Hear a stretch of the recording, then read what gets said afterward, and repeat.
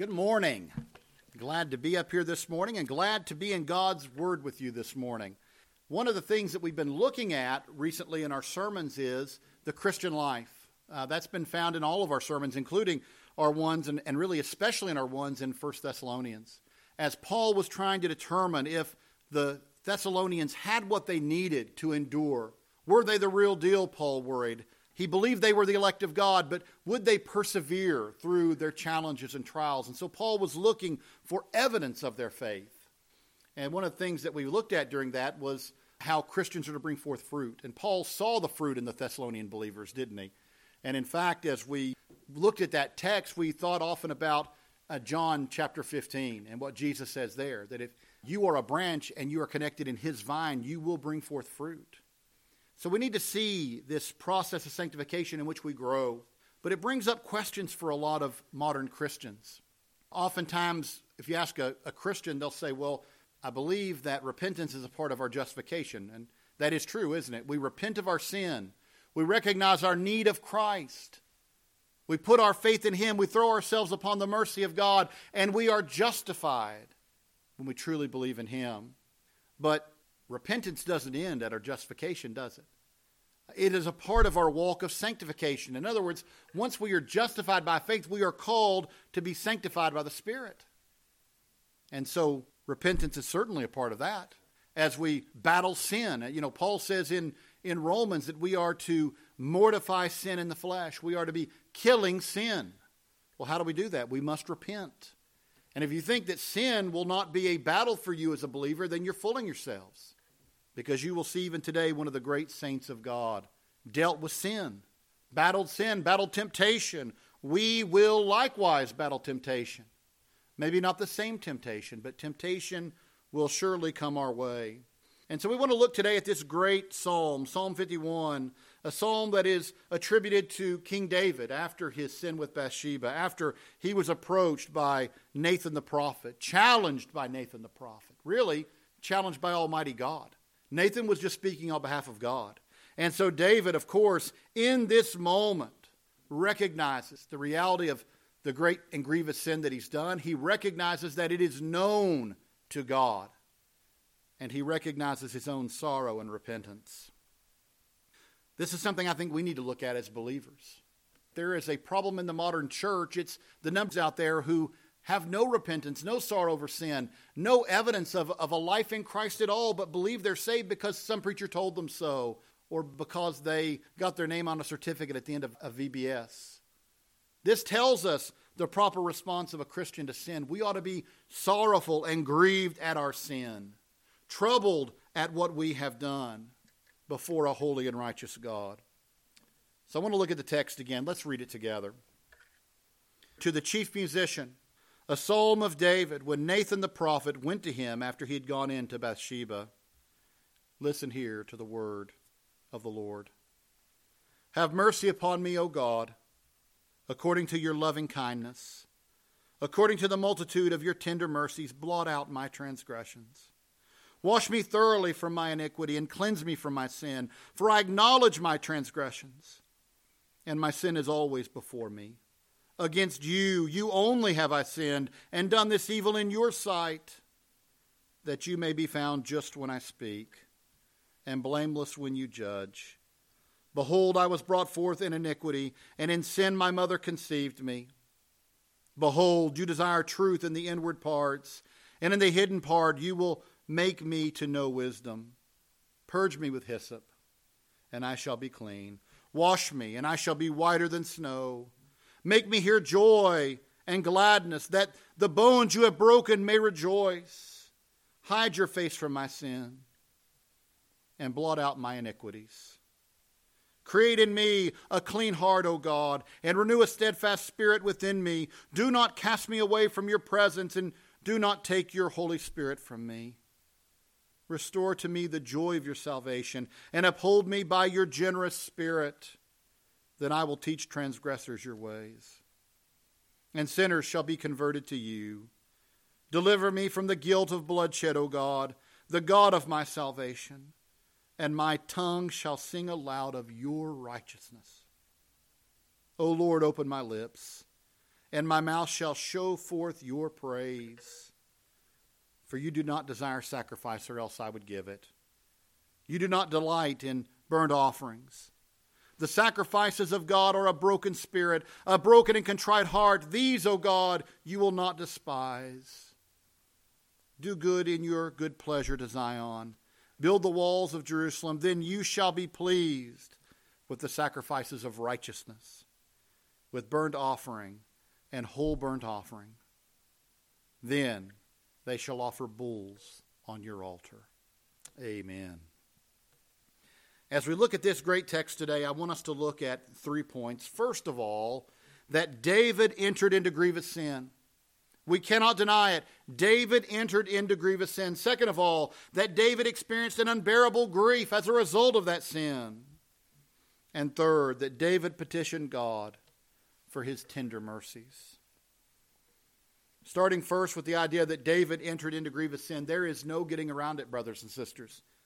David sinned grievously, horrifically. It's in the background of this psalm, isn't it? You can read about the atrocity in 2 Samuel chapters 11 and 12. You know the story, I'm sure. Here we see this great man of God staying home while his army is out in the field doing battle. Many people have pointed out this is the first error that David made, maybe even the first sin.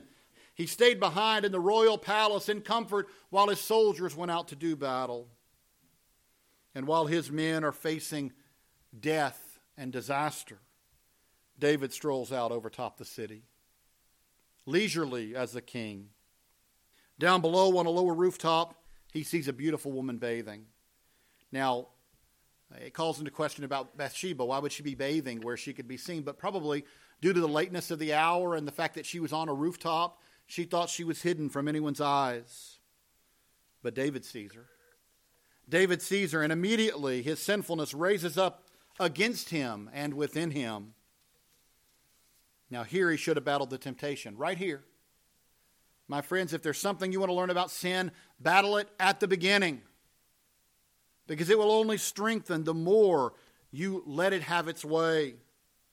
If he had potentially stood against this sin here when lust first arose within him, he might have won the battle. But my friends, he doesn't. He indulges it. And it drags him to the most despicable and deadly sins imaginable. Her beauty and his desire leads him to make inquiries about her. Who is this woman? He's the king. He can find out these sorts of things, can't he? Well, this is Bathsheba, wife of Uriah. Now, we want to add to that, David, this is a man who's out in the field fighting for you. This is one of your soldiers, a loyal soldier. We'll learn later a noble soldier, a man of character. He's fighting for you and your kingdom, and you are contemplating taking his wife. My friends, this is a terrible moment. David does not restrain himself. In fact, he uses the position that God has given him by God's grace to take another man's wife. It's as king that he can order her to come into his presence. This story will not end in ease and comfort, will it? At this point, it's already gone too far. Bathsheba conceives a child, and David panics. He panics because his sin will now be found out, he thinks. How many times do we do something we know is wrong and then we in a panic on how we can hide it, how we can cover it up? David is now here at that moment where he must hide his sin. He calls Uriah home from the battle, thinking this is brilliant. Of course, he'll go in and stay with his wife. And as a result of that, it'll look like it's his child and not mine. And yet there's another detail here, isn't there, that puts David to shame. Uriah the soldier will not even go into his own home to sleep at night because he would deny himself comfort while his brothers at arms are out in the battlefield. If only David had thought like that, we wouldn't be in this mess. If only David had shown that much honor and respect for those around him, but instead, while his own men are out in the field battling, David not only stays in the royal bed, he takes one of his soldiers' wives to that bed. Brothers and sisters, the noble behavior of Uriah is really another finger pointing in condemnation toward David's behavior here. So David's scheming has not worked, has it? Uriah will not go in, so there is no hiding of the sin here. This only opens the door to greater sin. How often, brothers and sisters, do we find that in trying to cover one sin, we go to greater sins? We have to recognize this is not the fruitful path for a Christian. David should have battled this from the onset. When he went too far, he should have repented and stopped there. But now he contemplates murder. He sends a letter, to his trusted captain, Joab, giving instruction for a plan to kill Uriah. You all know the story. Even makes Uriah carry his own letter of his own death sentence, basically. He makes him carry it and give it himself.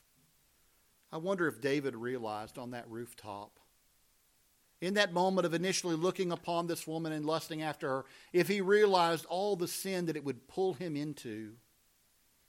Brothers and sisters, I think the repentance we see in this psalm says that David, if he could go back, would do it differently. In fact, that's what repentance means. To turn away from what he has done, to turn away from what you were doing, to go in a new direction.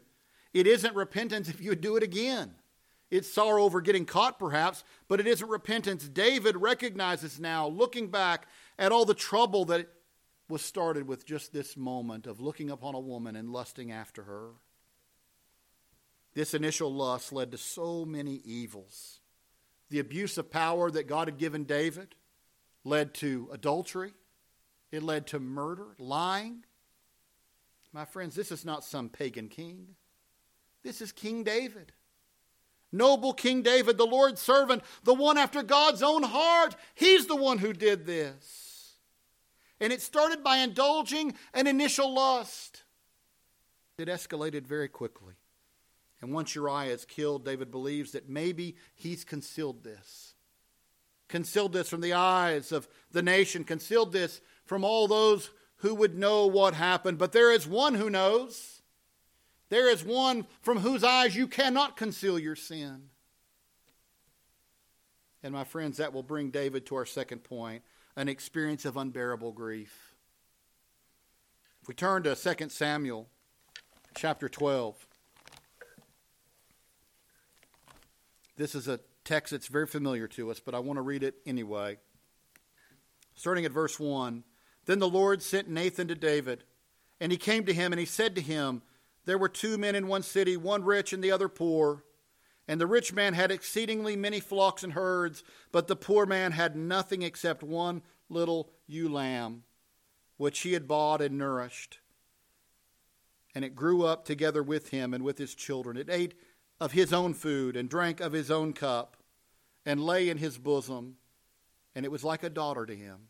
It was precious to him. And a traveler came to the rich man who refused to take from his own flock and from his own herd to prepare one for the wayfaring man who had come to him. But he took the poor man's lamb and prepared it for the man who had come to him. So David's anger was greatly aroused against the man. And he said to Nathan, as the Lord lives, the man who has done this shall surely die. And he shall restore fourfold for the lamb, because he did this thing and because he had no pity. Then Nathan said to David, you are the man. Thus says the Lord God of Israel, I anointed you king over Israel, and I delivered you from the hands of Saul. I gave you your master's house and your master's wives into your keeping, and gave you the house of Israel and Judah. And if that had been too little, I would have given you much more. Why have you despised the commandment of the Lord to do evil in his sight? You have killed Uriah the Hittite with the sword. You have taken his wife to be your wife, and you have killed him with the sword of the people of Ammon. Now therefore, the sword shall never depart from your house, because you have despised me, and have taken the wife of Uriah the Hittite to be your wife. Thus says the Lord, behold, I will raise up adversity against you from your own house, and I will take your wives before your eyes, and give them to your neighbor, and he shall lie with your wives in the sight of this sun. For you did it secretly, but I will do this thing before all Israel, before the sun. So David said to Nathan, I have sinned against the Lord. And Nathan said to David, the Lord also has put away your sin. You shall not die. However, because this deed, you have given great occasion to the enemies of the Lord to blaspheme. The child who is born to you shall surely die. Now, my friends, that is a famous text. We know it well.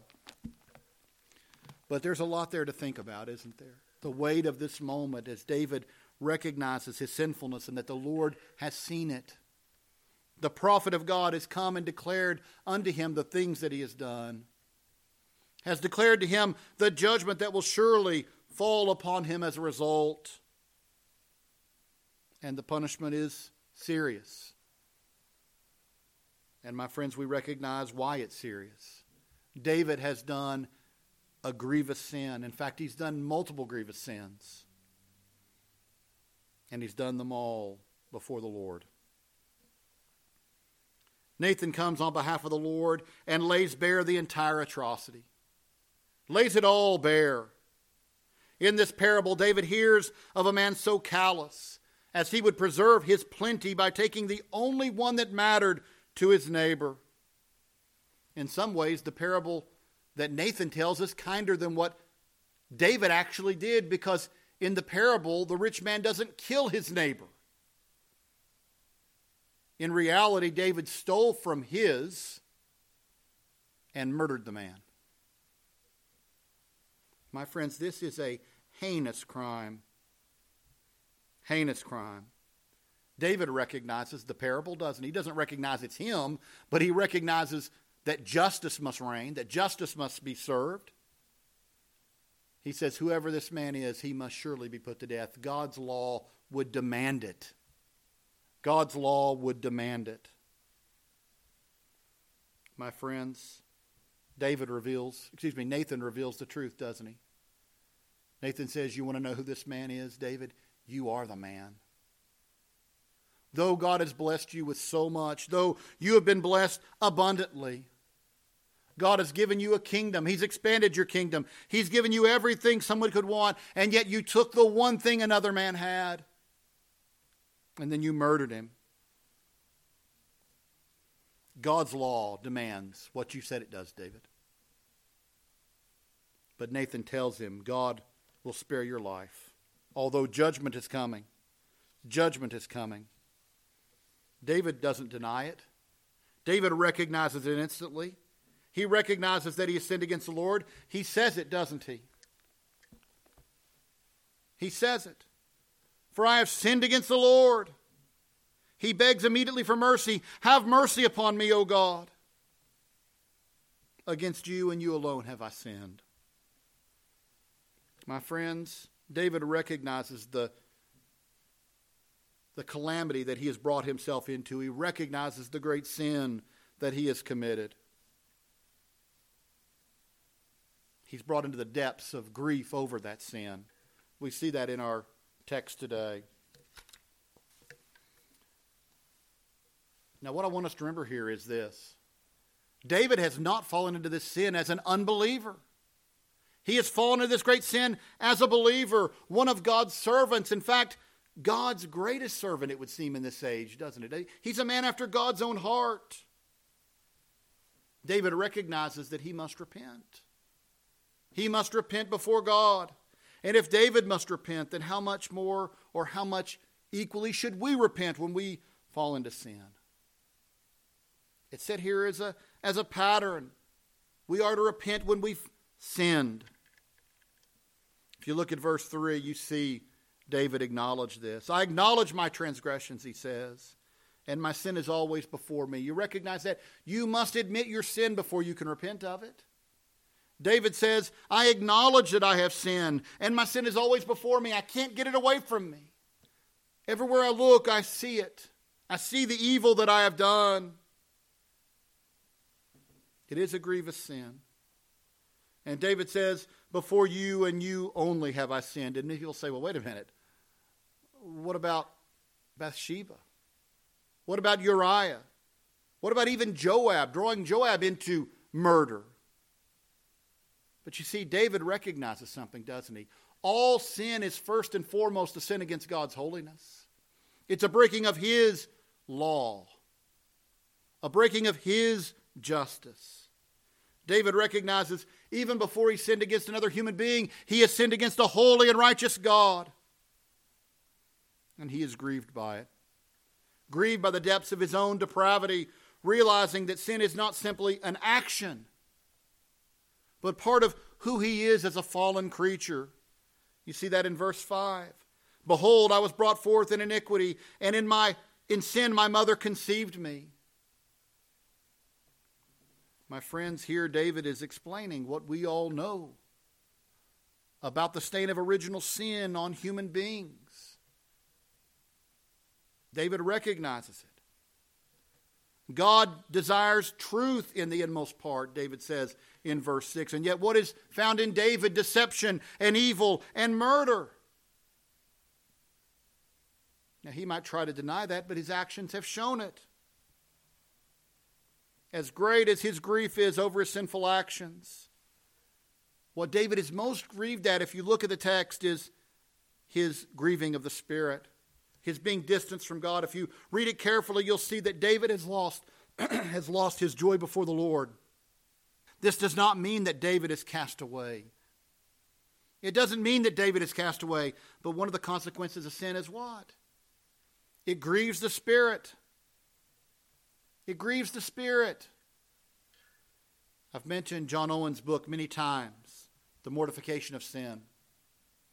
And that book has so many great things to inform the believer on this battle with sin that takes place in our lives as Christians, redeemed by Christ's blood, being sanctified by the Holy Spirit. But in this book, he gives many details about the way sin wages war on you. And it does. Much like Paul, John Owen in that book describes sin as a force. Sin is trying to work itself out. It's trying to bring you under its power and captivity. Of course, by God's grace, we are freed from sin when we are justified. We are freed from the power and slavery of sin when we are justified in Christ. But we're not glorified yet. We're still battling sin. That's why Paul tells us to mortify sin in the flesh. One of the things that we see here is that as we sin or fall into sin, sin strengthens within us. And not only that, but the Spirit is grieved. And that makes us more susceptible to falling into sin the next time. If you think you're in a bad spot to battle sin today, if you give in to it, tomorrow will be harder. The next day will be harder. We must train ourselves to do battle against sin, to kill it in the flesh, give it no place in your life. My friends, David should have listened to that. David should have thought about that. If David had given no place to lust on that rooftop, none of what followed would have happened. And brothers and sisters, if you read the history here, you know the grief that is caused in David's life as a result. His joy has been taken from the Lord. You'll see that in his language of being purged by hyssop. He desires to be purged by hyssop. Now that's a clear reference to leprosy, isn't it? Now, isn't it interesting that David compares his spiritual condition to leprosy? Now, we don't have time to go into it this morning, but you can read Leviticus 14 to find out a lot more about leprosy and the way it was viewed in the Old Testament. But that's what David compares his spiritual condition to. Why? Because it best describes being cast out, being isolated, being rejected. David feels as though he is a man isolated from God, cast out of God's presence, rejected by God. The leper couldn't even enter the temple, the symbolic presence of God amongst his people. He was an outcast from society. The leper had no part in the religious life of Israel. In fact, as you all know, if a leper even approached people, he had to yell out, "I am unclean, I am unclean." David must have felt very much like that. David has come to understand fully the unclean nature of sin and what it has brought him into. He allowed it. He took the steps. But my friends, it is devastating how far you can fall fast under the sway of sin. David knows the unclean nature of sin. He feels that he's been removed from the presence of God. Even after knowing all that he will lose in earthly terms, it's been laid out to him the things that he will suffer. Nathan has told him, and yet what is it he is most concerned about in this psalm? Restoring his fellowship with God. That's what he seems to be most concerned about. It was weighing unbearably upon him. In fact, if you think about it, it's one who is most closely fellowshiped with God who would feel that the most. We spoke in Holy Week about Christ at Gethsemane. And if there is a way, take this cup from me. Christ knew the awful weight he was going to bear upon himself for our sin, not his own. He was sinless. But he knew the weight that he would bear. He knew that that moment would come when he would cry out, my God, why have you forsaken me? There is no one who could more closely know the fellowship of God than one within the Trinity.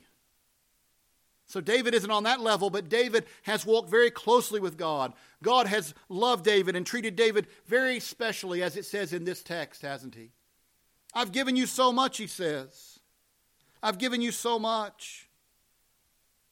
Nathan, speaking for God, says, I've given you a kingdom. I've given you wives. I've given you every set of riches you could imagine. If you wanted more, just ask for it. David recognizes none of that stuff matters now. None of that compares to that walk with the Lord. Of feeling his closeness and his presence, to feeling that relationship that we have to Christ, to our great Savior. This is the greatest source of grief for David, and should be for us when we're in unconfessed sin. It's so serious that David figuratively speaks in verse 8 as what? Look at it. He says, make me hear joy and gladness. In other words, bring back joy and gladness to me, O Lord, that the bones that you have broken may rejoice. David feels the punishing of the Lord, if you will, or the chastisement of the Lord so distinctly that he says, it's almost as if you have broken my bones. He says, Lord, bring back joy that even those bones that have been broken might rejoice in you. His brokenness is evident in this. David is a man broken by the weight of his sin, the consequences of his sin. He looks at the lives that have been shattered by a stupid choice. How many other lives have been ruined by a stupid momentary choice? Many much like David's. A glance at another man's wife, or a woman that's not your wife, or a man that's not your husband. But how many other things? Drugs, or just bad decisions. My friend, David's brokenness is evident in this text. And that brings us to our final point. And that is, David petitioned God's tender mercies. You know, we fall into sin. We are human beings. Now, we are not under the power of sin. It is not, in essence, our slave master any longer in Christ Jesus. But we will sin. We will fall into sin. This is dealt with throughout the Scriptures. But David, having fallen into this terrible situation of sin and despair, what will he do? He will call out to God. In fact, this psalm is written of his calling out to God. He will call out to God not for justice. Justice would be his condemnation. He will call out for mercy, unmerited grace, unmerited favor. He will call out for God's mercy upon him, to spare him. He only appeals for grace. God, have mercy upon me. Have mercy upon me, O God, a sinner, a grievous sinner. Deal with me according to thy tender mercies. Not just mercy, O Lord, your tender mercies. Your tenderest of mercies. As a father, love me and deal with me in tenderness and kindness and in love. Take my great sin and blot it out of the ledger. Blot it out so that you'll never see it again. As it's written elsewhere, take it as far as the east is from the west. Wash me clean as only you can. Purge me from this spiritual leprosy. Wash me whiter than snow. And turn your face away from my transgressions, O God. Listen to verses 12 and 13. This goes to the heart of what we've been talking about. Restore to me the joy of your salvation. Lord, before this terrible decision that I made, before this terrible sin that I fell into, I had a joy in you. Restore to me that joy. The joy of your salvation, the joy of knowing you, of being yours, of being saved by your grace, that joy that I felt knowing all of that. And uphold me by your generous spirit. He wants that back. And he says, I will teach transgressors your ways, and sinners will be converted to you. I will work steadfastly as a witness to your grace. He prays that God would deliver him from his blood guilt, from the stain of what he has done. And David knows that he can do nothing to atone for what he's done by human hands. He says that here, doesn't he? If it was so simple that I could go to the temple and offer a sacrifice and all would be made right, I would do it. But it's not that easy. It's not that easy. I wish the people in Isaiah's day would have recognized this, right? Isaiah chapter 1 is about this very thing, a people who have fallen into great sin, and yet what they do is they just come and offer sacrifices. They run through the motions. David has enough spiritual insight to recognize that's not going to get me out of this. Writing a check to the church, doing some deed of service does not right this wrong. No sacrifice can atone for what I have done if it isn't matched by a broken and contrite heart and spirit. You know, the sacrifice was just the externalization of what was supposed to be found inside the heart. You offered the sacrifice recognizing that it was an external display of your internal repentance. In fact, many people are troubled by the imagery, aren't they, of the sacrifice, as you would take an animal in and it would be slaughtered. I mean, it would be killed right there before you. Arthur Pink once said that it was intended that way.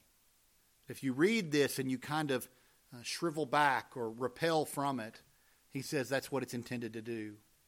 It's intended to be a visual display of the cost of your rebellion against God, the cost of your sin.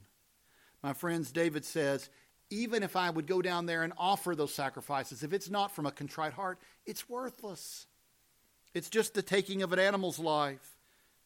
And so he recognizes that he must have a contrite heart and spirit, a broken heart and spirit.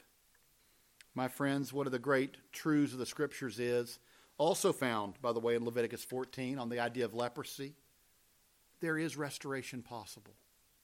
There is restoration possible. God is a merciful God. God is a loving God, a kind God.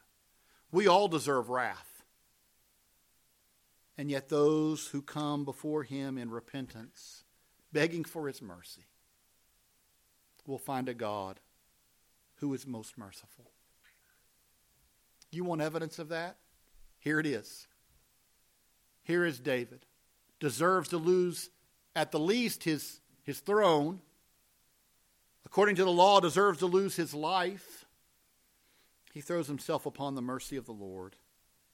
He cries out, "O God, do not long cast me off from the joy of knowing you, from the joy of fellowshipping with you. Take these bones which you have broken and set them, that even my broken bones may rejoice in you. Because even if I cannot stand today in your presence, soon I will. One day I will. And that promise is enough." What great sin we read about in David's life. What great grief we read about as he thinks about his sin. But what great mercy we find in our glorious God. I want to close this morning by saying that David's life, and particularly this episode, is a model for us, isn't it? We may feel that we can't enter into sin as grievous as David does here, but we're fooling ourselves. Given the opportunity, we are a people who find ourselves in every way falling into sin. Now, maybe the temptations David faced are not our temptations. Maybe they're not mine. Maybe they're not yours. Maybe they are. But my friends, we need to always be on the lookout for sin. If we feel we are not susceptible to sin, we are fooling ourselves. It's ready to pounce. John Owen, who we quoted earlier, said, sin is never less quiet than when it seems most quiet. It's always looking for us to indulge it so that it can rear up and strike against us. Owen said that as we indulge sin, it wants to work itself out to the fullest extent possible. My friends, if you think that it cannot happen in your life, then you're wrong. You've got to be battling it. You've got to be putting it to death, mortifying it in the flesh. And so, my friends, we need to recognize, though, that from time to time, we're going to recognize that we sin, hopefully not as grievously as David. I would pray that none of us would sin as grievously as David, but we're going to sin. We're going to say something we shouldn't have said. We're going to do something we shouldn't have done. So what do we do when that happens? Well, this text tells us that we need to go to the Lord in repentance. Without it, we grieve the Spirit. Our fellowship is hindered. It weakens us and makes us more susceptible to falling into sin again. So we see here what we need to do. We must go to the Lord, but we must also mortify sin in the flesh. We can't just have the strategy of, we'll just continue to sin and we'll just ask for forgiveness. It doesn't work that way. As Christians, we are called to battle sin. And so to do that, we must trust the Word of God, be in the Word of God, stand against sin, battle it at the earliest moments, put on the full armor of God in order to stand in the day of testing and never indulge sin, not even for a moment. But if and when we sin, we must run to Jesus. We must run to Jesus and confess our sins, trusting only in His grace. Only in His grace. Only then can our broken bones rejoice. And only in Christ. Battling sin and repenting when we fail is a key to our walk of sanctification. As we recognize the great grace of our God and we come to Him in repentance. And by the way, we'll continue to do that until that great and glorious day when we shuffle off this mortal coil and enter into His presence forevermore. Amen.